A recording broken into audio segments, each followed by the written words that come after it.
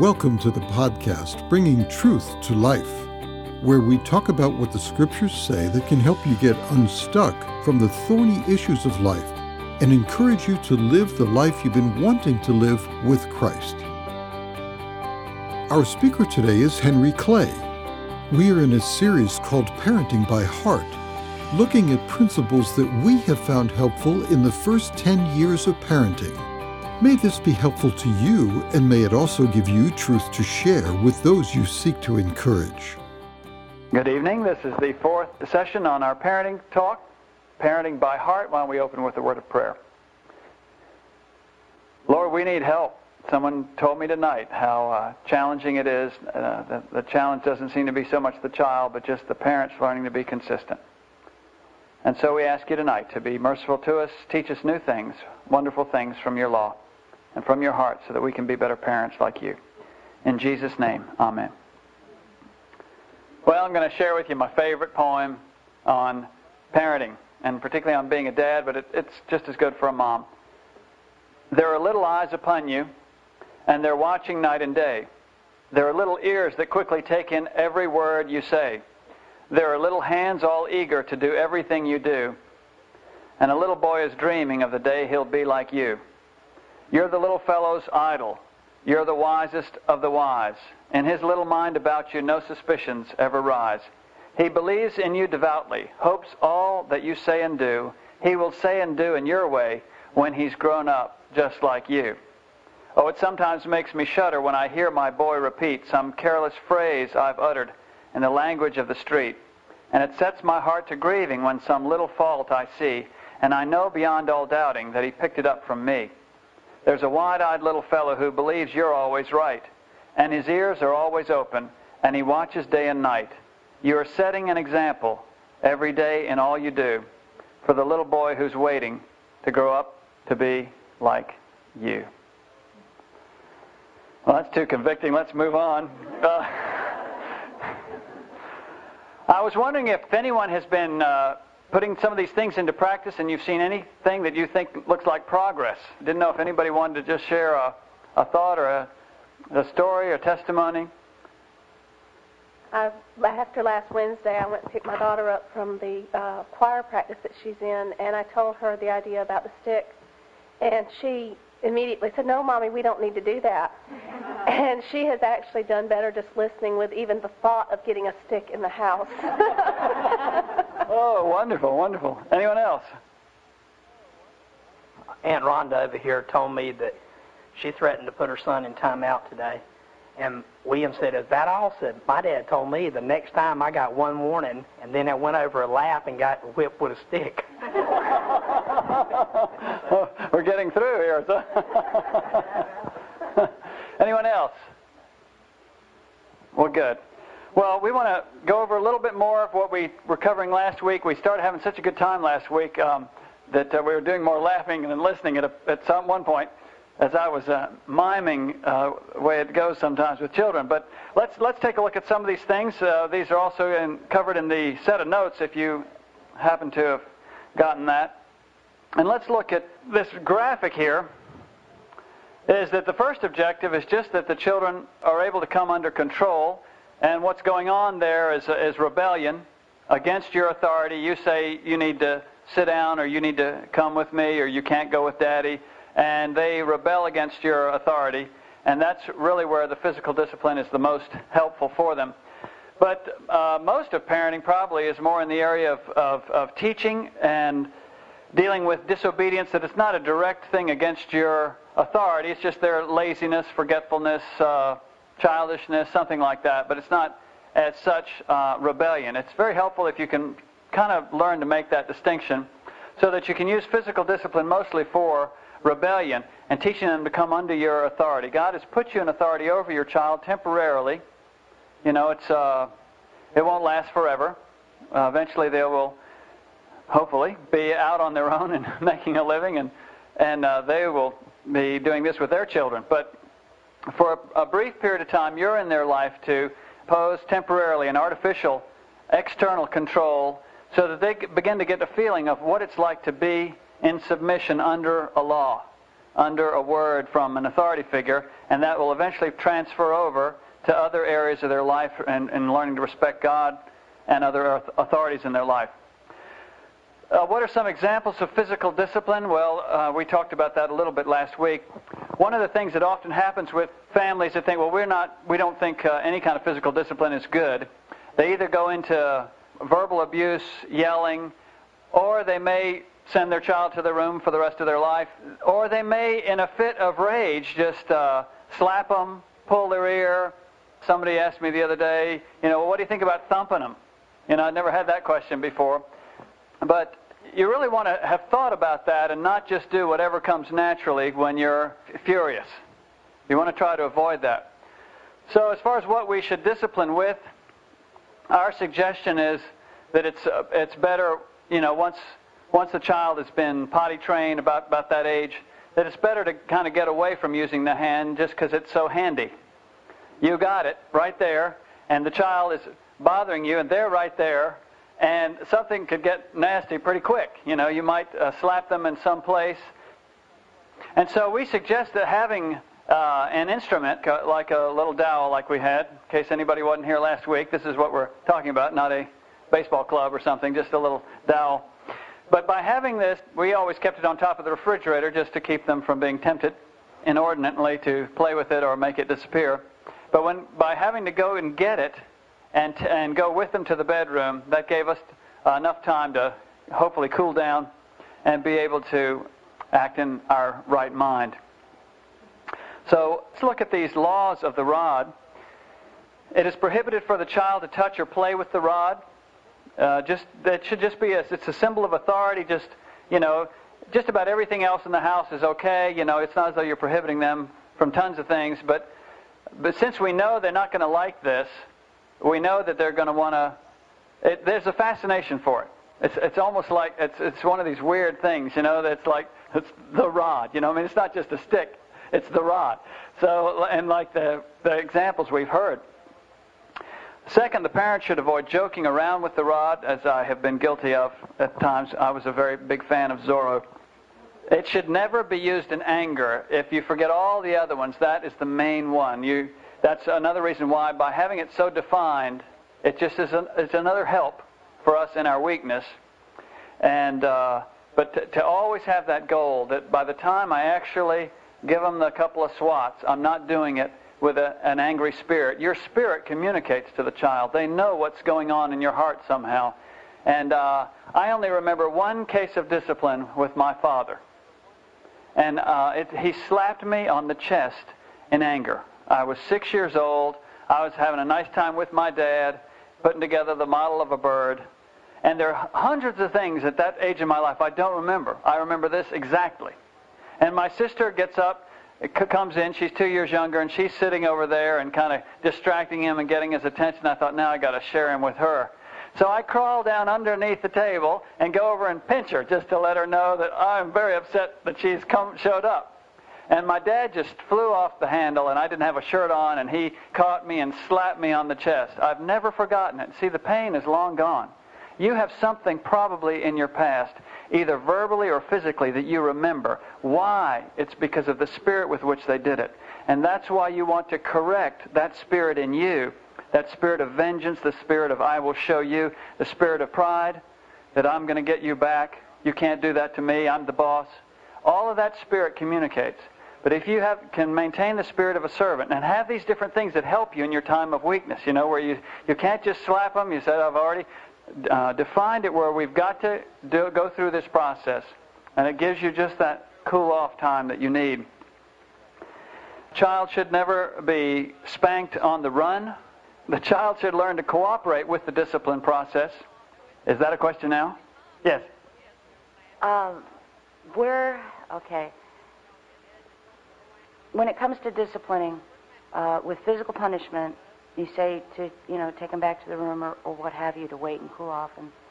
And that's good, but we're also supposed to instruct them as to what they've done wrong.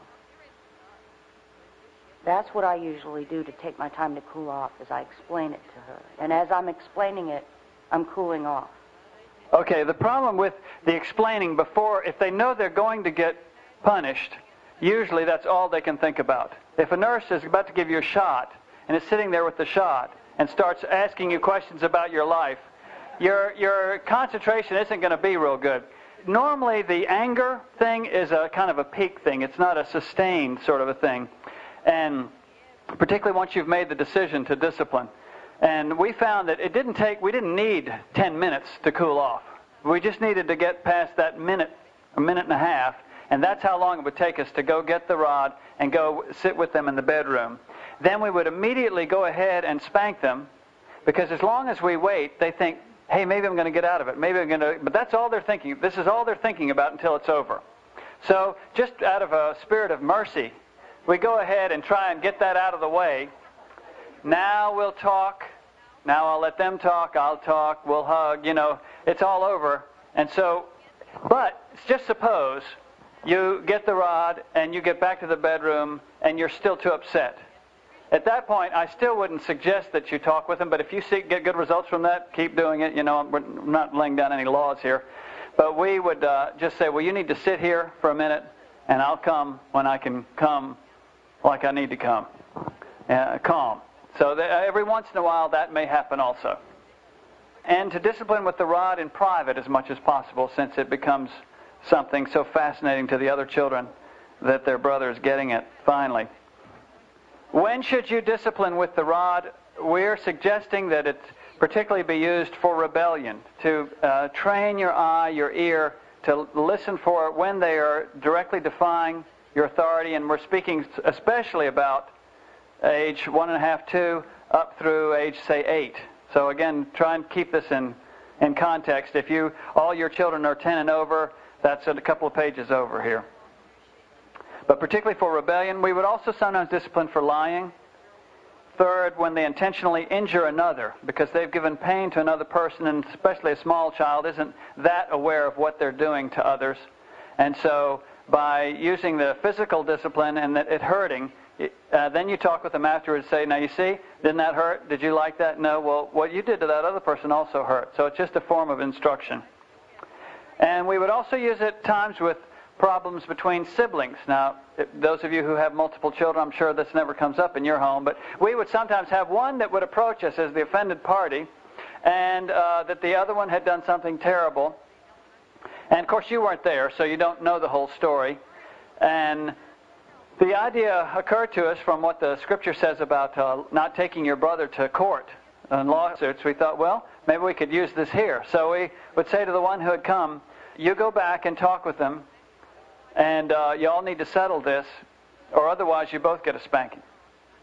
So we would talk with them both and say, y'all need to settle this.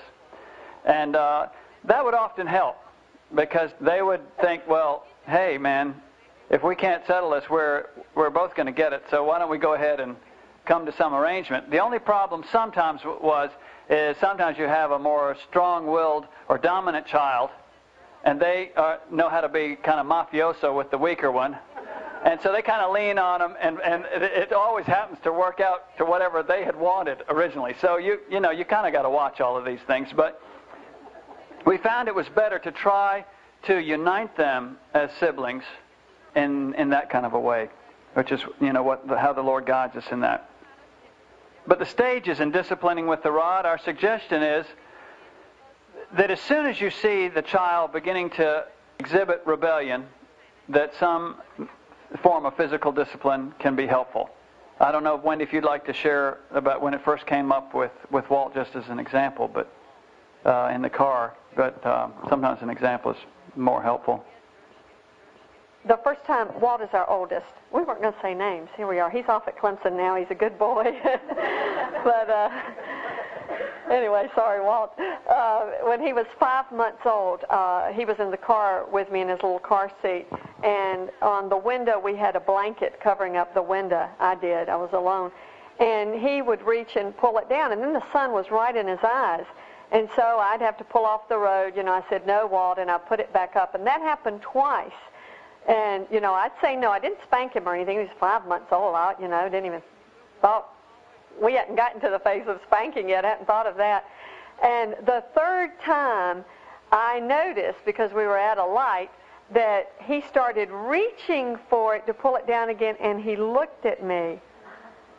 And I thought, oh, he knows. I couldn't believe it. And so at that point, I did pop his hand. So Walt was spanked for the first time when he was 5 months old. Thomas, our second, was spanked for the first time when he was 9 months old. It was changing his diaper, and he wouldn't sit still for us to do that, and you could tell that he knew.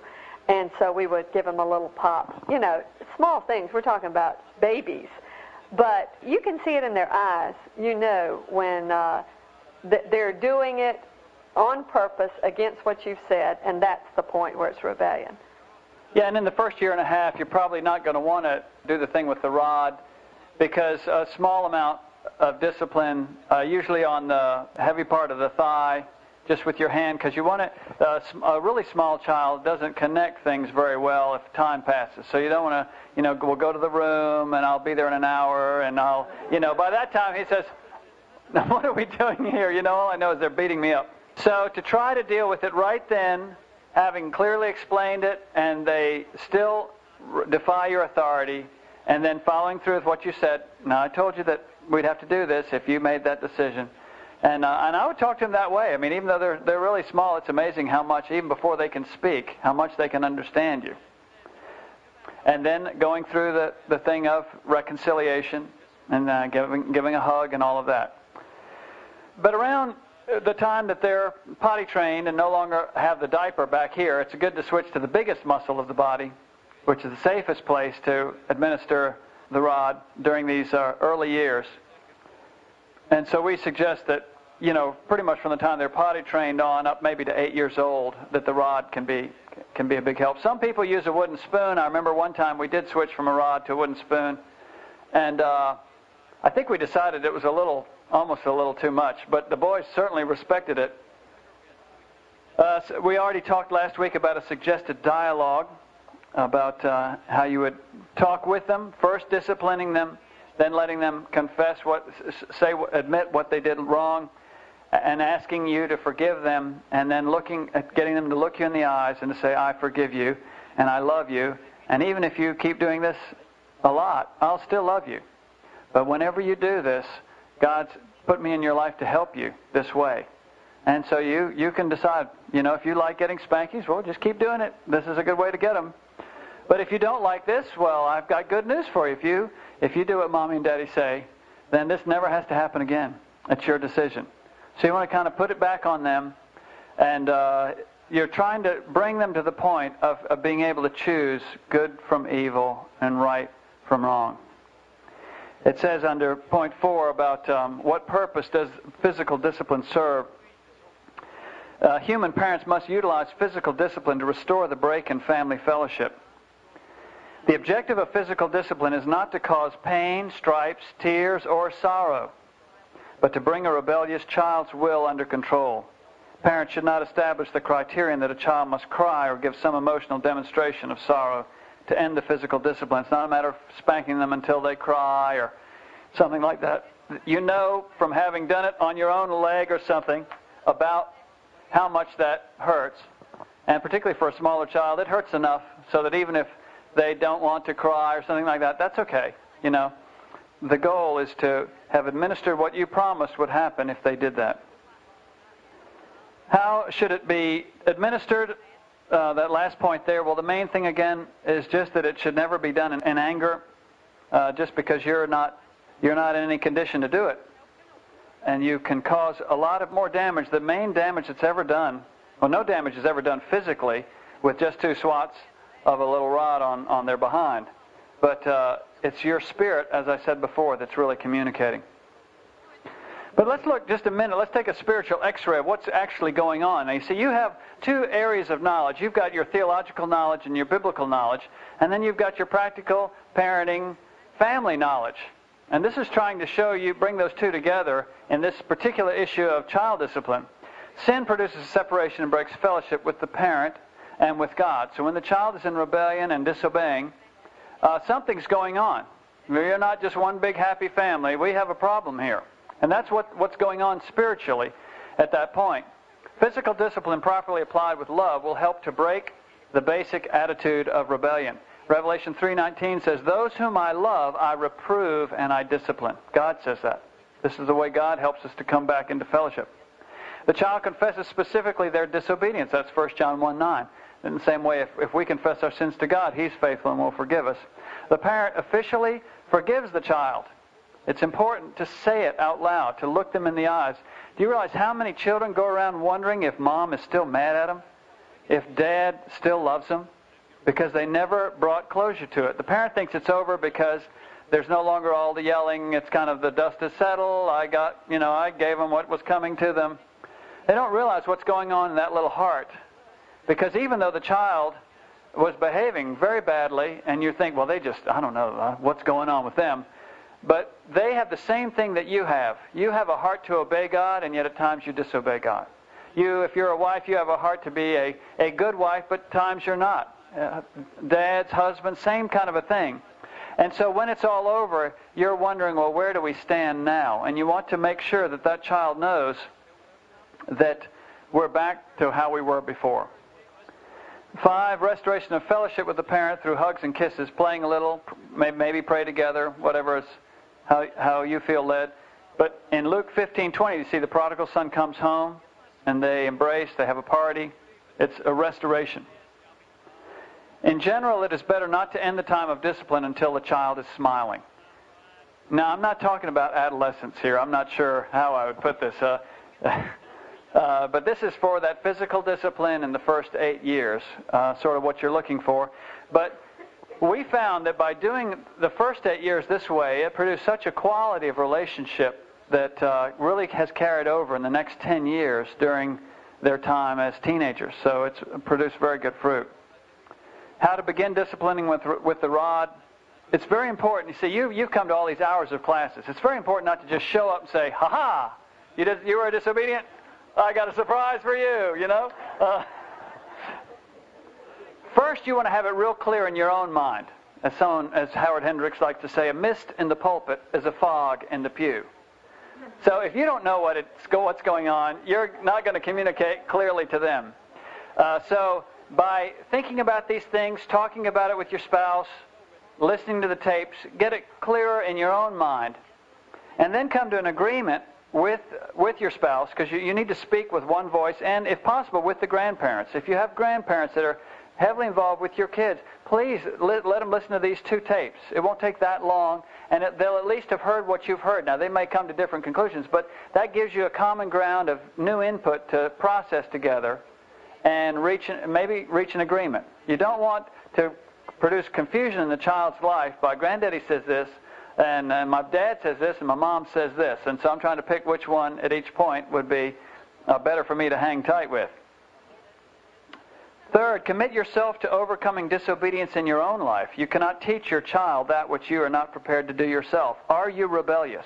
It will not be possible for you to help your child overcome rebellion if you have deep-seated rebellion in your own life. So a lot of times the first place that's starting is right here in your own heart, and asking God to help you with that. And maybe ask your spouse, do you see me as a rebellious person? Let's move on. Number 4, in a quiet moment, explain to your child the new plan of discipline. In a time of peace, not a time of war, say, okay, we're going to have a little devotional, maybe read a few verses out of Hebrews 12 on God's discipline, things like that, and explain to them what God commands, and explain to them that this is to help them and because you love them. Now, they will not necessarily agree with that, but you're laying a foundation of truth for them. And then if they're, say, 2 or 3 years old, do some role-playing and say, well, son, I know now that you know this, you will never disobey again. But let's just suppose you did. We're going to go through what would happen if you chose to go that path, which of course you won't because you're a good child. So, and I'm going to sit down and you're going to come over here, you know, and you're going to pull down your little pants and lean over here, and I'm going to swat you just twice with this stick, and maybe do it on your own leg so you show him it's not lethal. You live through it, so he will live through it. And then you'll pull up your pants and sit on my lap, and then you'll say what you did. Just walk through the whole thing so that you don't want to try to teach this when you're actually using it. Already go through it and let them be clear on it. A lot of times just doing that, at least for a little while, will make the whole house more peaceful because they think, I think they're serious about this. I think they're really going to go through with this. We better watch it. Fifth, be completely consistent. If you said you were going to do something, you must fulfill your word. If you make a habit of saying, if you do that one more time, you'll be spanked, and then you don't do it, you're ruining them. You're ruining the whole thing. You are confirming a suspicion they've long held in their mind that you're a liar. They say, yep, they say this, but they don't mean that. I know, they can hear from the tone of your voice, they watch you. And as much as possible, you want to get to the point where your actions match your words. If you're not going to do it, don't say it. Don't threaten what you're not going to carry out, because you want to always back up your words with action and be completely consistent. And that might mean that you're not going to make as many threats, particularly if you're going to every time have to follow through on them. You have to watch what you're going to say. Remember, it's a process. It takes time and perseverance. Well, I'm going to get Wendy up here now. We're going to cover some of these questions that y'all wrote out. Several people after last week, I don't know, some of you may not have been here, but when we started, the questions just started going. And I talked with several people afterwards, and the comments were made several times of how, now it's getting good. You know, at last we get to the good part. I want to clarify that the good part really should be the teaching that Henry's already given, because the practical part of what we're going to do now of answering these questions is very limited in its help for you, because every child is so different. Every situation's different. Every parent is different. And God needs to lead you according to the situation and according to the child. But if you have not learned to look to God as a parent, to look to Him for wisdom, well, this isn't going to do any good, because we're going to give good answers now, but they may not be good answers for your children. They were good ones for our children. And in most cases, in a normal situation, they work. But there are so many unique situations. We've had so many parents in our lives with unique children that we have prayed with them over these children, and it's taken a special thing for each one. So really get down the principles of how is God a father to us. And this makes me a little nervous, because the first person who ever taught me about being a mother is sitting right here. And the first piece of advice she ever gave me, I remember her saying, well, a lot of people read books, and I'm sure they're good, and there are a lot of good books out there. She says, but the main book, if you only read one, is the Bible. She says, if you'll learn to see how God is a father, you'll do fine. And that's, I'm going to cry because she's sitting here. But anyway, and that's been good. Well, someone asked me during the week, and we got a few of these questions, the same thing that they asked me, was what do you do when your child has a really bad attitude and does what you say but stomps out, or maybe huffs or crosses their arms or slams the door or something like that? Do you discipline for that? And this is a good example to me of what I'm saying about needing to seek the Lord, because I gave her a piece of advice, which I think is good, and I'm going to give it to you. But afterwards, I felt like God showed me even more as I was praying through this. So you really need that, yes, we do need to discipline actions of rebellion. We can't discipline the heart. You may think that there's a heart issue there, but you can only judge what you see. We're not to judge other people's hearts. So yes, I would tell my child if they were stomping and like that. I would then teach them, as we said, you don't discipline unless you've taught, and then they go against that. Now, when Mommy disciplines you, when Mommy tells you something to do, your proper response is to say, yes, ma'am, and turn around and do it. And for a while, you'll have to train them in doing that, because they'll forget. And so you want to avoid spankings. All of us hate that. The kids hate it. The parents hate it. It's just no fun. So a good thing for a kid like that who does that habitually would be to say, now remember, I'm starting to tell you to do something, and remember what I said. Your proper response is to say, yes, ma'am, and then to walk away and do it. So you remind them ahead of time instead of when they don't do it then saying, remember I told you, and then you think, well, do I spank or not and stuff. So it helps until they get in that habit.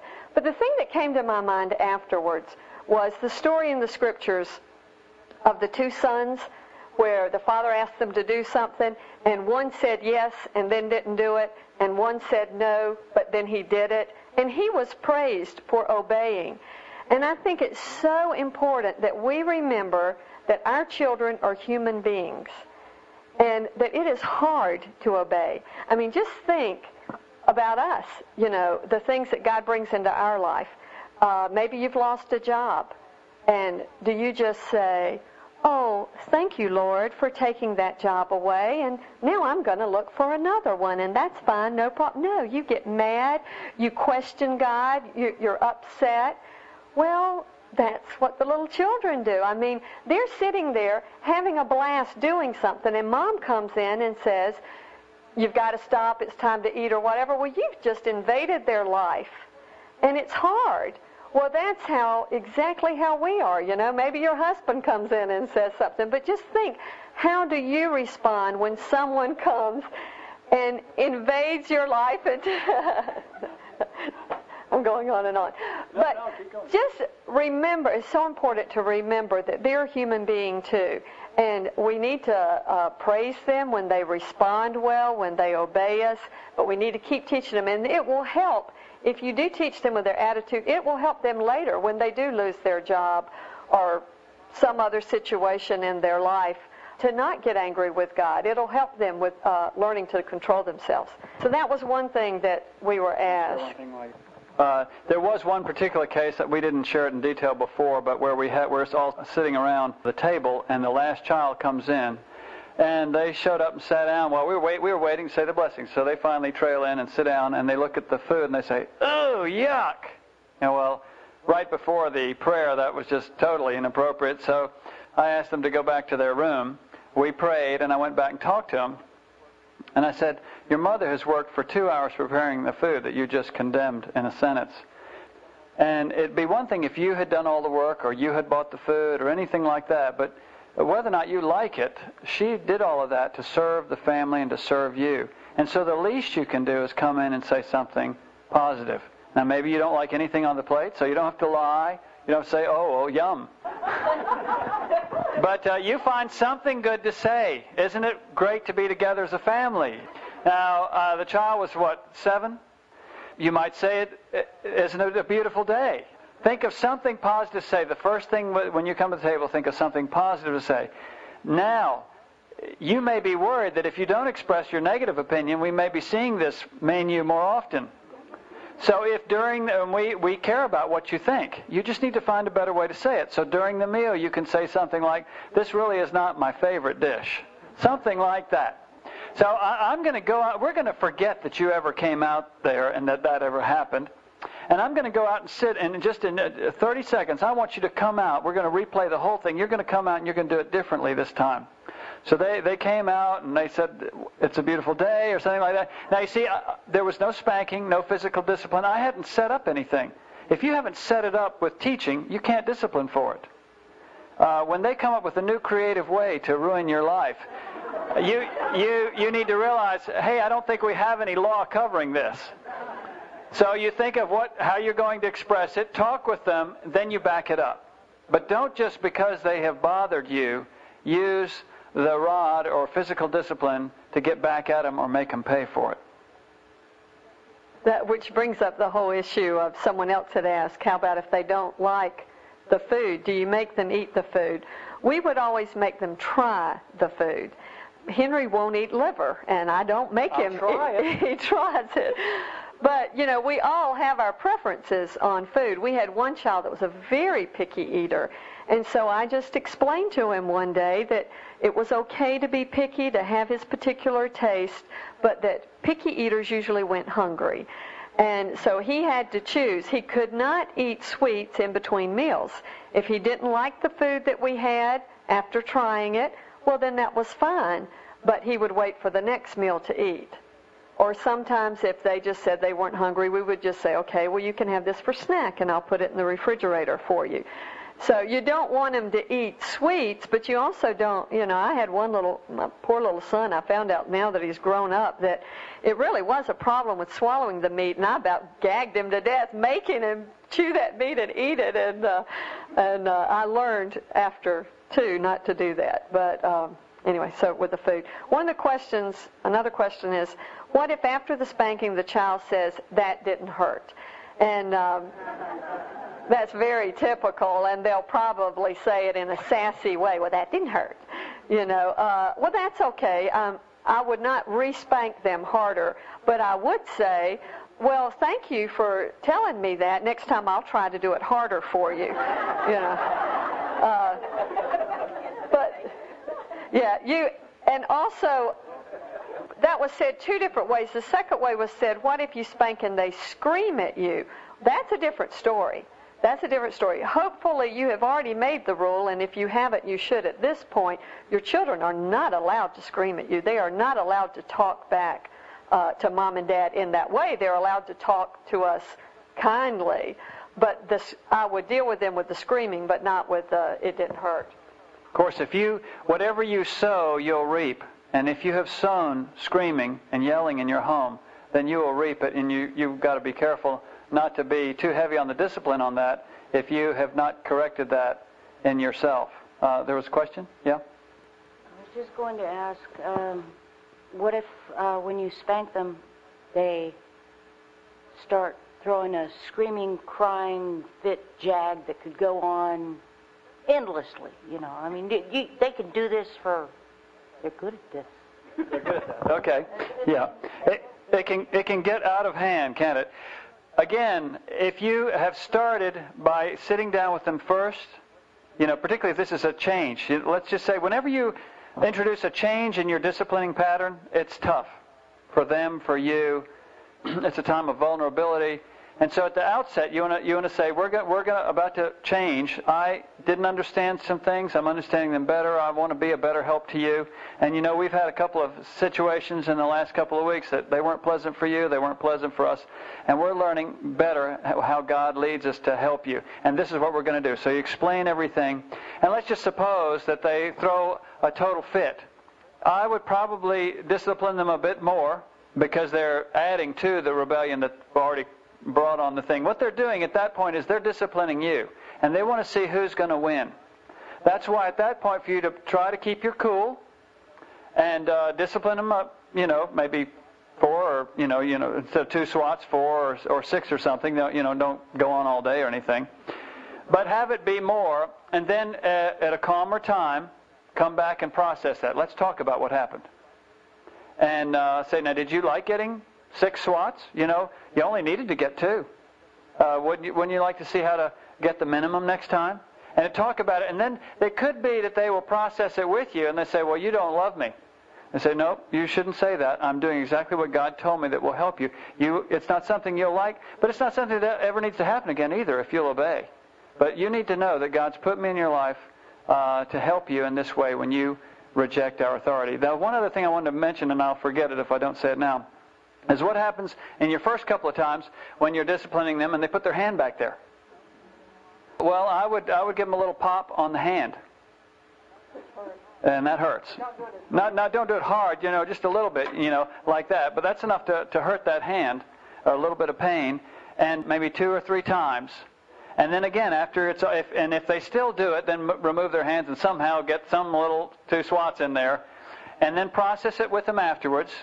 Do you like getting disciplined on your hands? No. Well, that's not a good place to put them then, is it? Talk with them about it, and let's practice it one time. What would it be like if you did do it the right way next time? Yes, Wendy? No, I just want to go real fast because we have 6 minutes and we have a lot of questions, so I'll probably just say them just real quickly. What suggestion do you have for 2 children who both insist the other did such and such, and they both insist the other's lying? Henry already spoke about that somewhat. We would get the 2 to go off and say, well, we'll be happy to spank both of you, but if you can work it out and come back with the truth, that's fine, and we'll just spank one. Also, someone asked about relationships. How do you help your children have good relationships? Our kids are very good friends, and I think one of the keys to that is that we really worked hard on reconciliation with the children. We did not let them just get mad and not reconcile. In the same way with one another. In the same way, we would always have reconciliation with us. When there was a discipline issue, we would always make sure they had reconciliation so that they're not just building up offenses, that a wall between them. So they would always work that out. We also, with tattling, I just prayed about that and asked the Lord, what in the world do we do, when we have a tattletale that comes up?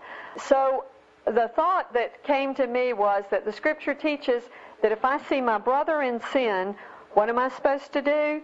I'm to go to him and talk to him about his offense. And if he repents, everything is fine. If not, you're to take another or take him to the elders. And so what I would say to my children was, you were to go to your brother or sister. If they've done something wrong, you're first to go to them and try and get them to stop and straighten it out, or tell them to come to Mom. And don't come tattling to me all the time. So when they would come and say, Mom, so-and-so did this, I'd say, well, have you talked to him yet? No, go talk to him. So I would send them to there. Now, if the brother or sister refuses to come tell me, confess, well, then the sibling was allowed to say, so-and-so needs to talk to you. But that's how we'd handle this one. Oh, how would you have them reconcile? Well, the children learned just from us of how to say, I'm sorry. And so they knew with them, we would tell them, but all you have to do is say, I'm sorry I hit you, or I'm sorry whatever, and the other would you forgive me? And they would forgive. The neat thing about this, it was so neat with our children. We lived in Argentina at this point. The Argentines are terrible at forgiving. They're a very proud person, vengeance, kind of like the Italians, and they will never admit a wrong, and they don't forgive easily. It was fascinating to watch my children teach their friends to forgive and to ask forgiveness.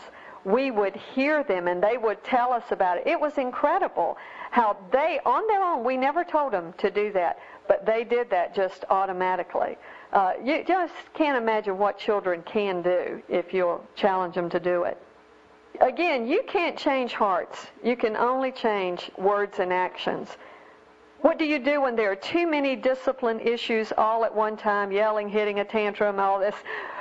It's so hard to stay calm and discipline one child while another is in the house needing your immediate attention. Well, usually it's a thing that escalates, and usually the problem is we don't deal with the first thing that's happening. So that would be the thing I'd say, first of all, right away when it happens, deal with it, don't let it grow. But it could be you just come into this situation and it's all going on. I wouldn't give them a spanking for every single thing. It's just one spanking for this situation.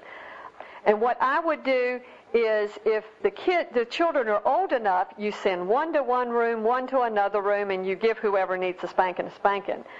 If they're too little, if you have, under 2 years old and they can't just go to their room, put them in their playpen.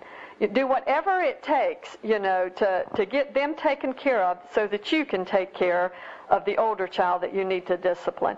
They may end up crying a little bit, give them a cookie, do anything, the little one, that you need to take care of. If they cry a little bit, it won't kill them. I've had one crying a little while I dealt with the other. It really doesn't take that long to do the discipline, and they'll survive it. This is comment on sticker charts for preschool children. We use it for good manners. Sticker charts is great. That's fine. Don't we get rewards in heaven? God's going to give us rewards, so it's fine to give our children rewards. It is not fine to give them a reward if they're not obeying and say, I'll give you this if you obey. That's not, there's a big difference there. If they're being good and you give them a reward, you put a sticker on a chart or whatever and you get so many and you get an ice cream, no problem with that. That's fine. But it's not, well, if you'll quit crying, I'll give you a sticker. No, that's not okay. The other thing I'd say to that is that when our children got old enough to do chores and get an allowance, We did not pay them, same idea of the sticker, I guess, we did not pay them for doing what they should do. It's their responsibility to make up their bed. I'm not going to pay them to do it. They're going to do it. They did 30 minutes of work. We homeschooled, so they were at home. After lunch, they would do 30 minutes to an hour of work a day. They washed dishes, they did laundry, they cleaned the bathrooms, they did it all. Well, if you're a homeschooling mom, you don't have time to do it all and, do that. And I did give them an allowance for that, but not for things that were their responsibility, like their bed. Well, we're to the end of our time, so we will cover more questions next time and a few more principles.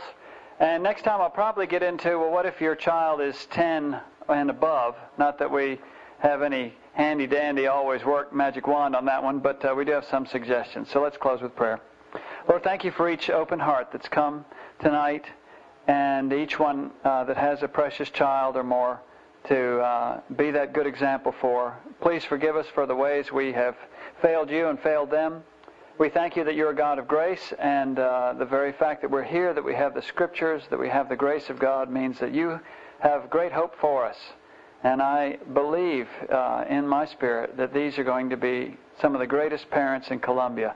I pray that you'd help them to believe that, Lord, to not let the waves of discouragement overtake them, but to say, I know that my Redeemer lives. And the Lord specializes in difficult situations. Lord, we were born to be parents.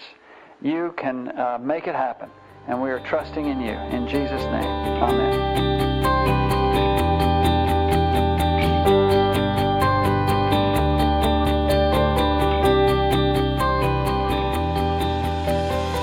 Thanks for joining us on Bringing Truth to Life.